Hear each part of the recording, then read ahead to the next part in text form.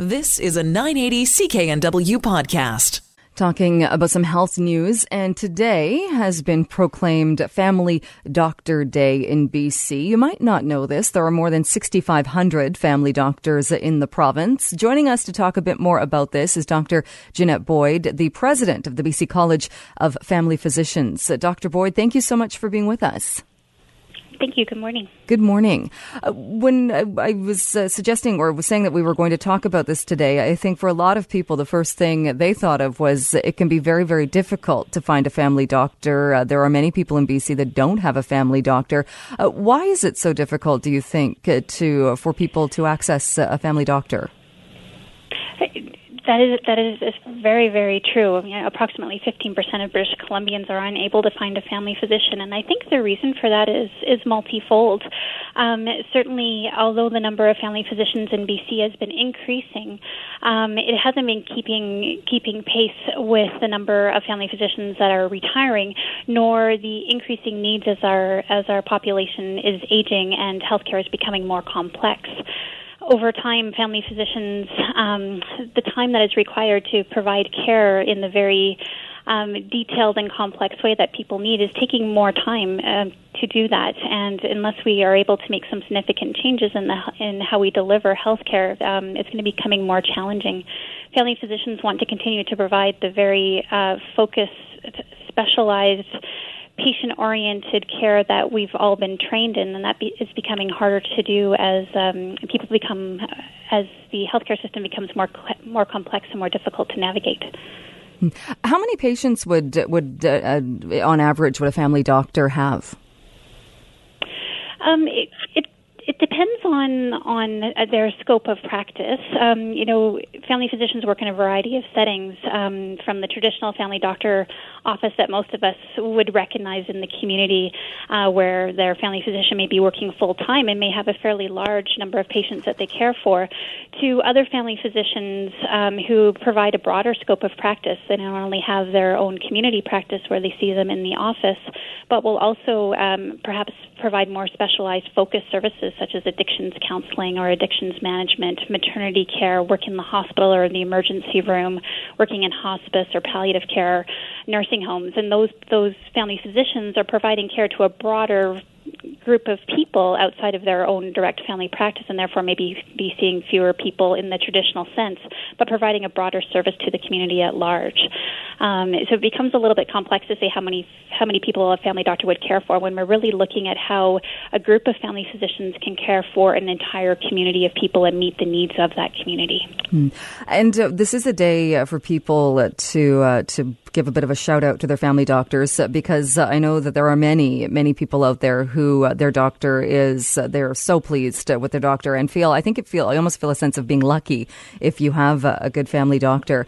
I was talking with another doctor a while ago, and something I think we don't think about in Metro Vancouver is the cost of housing is something that also affects doctors, in that when you just come out of school, you might have a lot of debt, and becoming a family doctor, setting up a practice in somewhere like Vancouver, where it's very expensive and it's expensive to live, that can be a big obstacle. Is that something that we're still seeing? Absolutely, and it's probably becoming even more of a challenge in those larger urban areas. You spoke directly of Vancouver, but they're also noticing that in other areas such as Kelowna and Victoria. And when you look at the amount of debt a new family physician will have when they come out of practice, and then to think of the additional costs of overhead in a larger center such as Vancouver, when the amount of rent they may have to pay for their office or to pay for their staff, for their staff to have a meaningful wage, a working wage, and to live there. It's becoming definitely cost prohibitive for family physicians with our current payment system to really make a living wage and to provide the kind of care and the kind of team that is really required to provide care in the 21st century in BC. It's definitely a challenge for sure. So what do you think needs to change in that sense? You talked about the current payment system, and that what would need to change then to make it more attractive for somebody to go into the field of being a family doctor? Mm-hmm. the field of family medicine is very rewarding in and of itself, and it's a work environment that really needs to be adapting over time. And there's been tremendous work that has been done already by the Ministry of Health, the Doctors of BC, the BC College of Family Physicians, as well as the Canadian College of Family Physicians, moving towards a system that is more focused around team-based care, either primary care networks or the patient's medical home, whereby a full team of health care providers with the family physician and the patient in the center sort of directing or coordinating the care, and working with other healthcare professionals as a whole team wrapped around a patient to provide the kind of care they need, with everybody working at their full scope.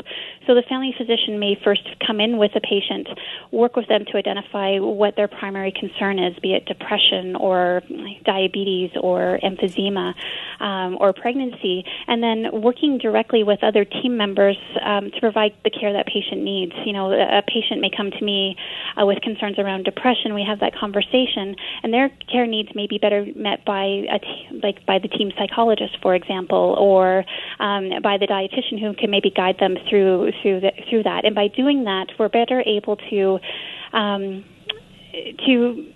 distribute the kind of care that a patient needs to enhance the directness,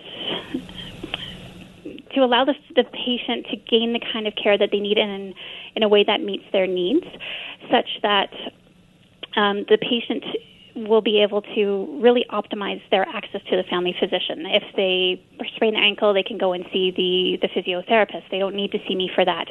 But as a team, if I know the physiotherapist, we can work together to provide the depth of care that they really truly need. And so a bigger support system. And like you said, you don't always have to see the doctor. If you're going in, so maybe you're getting stitches removed or something else, you don't need to see the doctor. Maybe you just need to see a nurse or somebody else in the practice.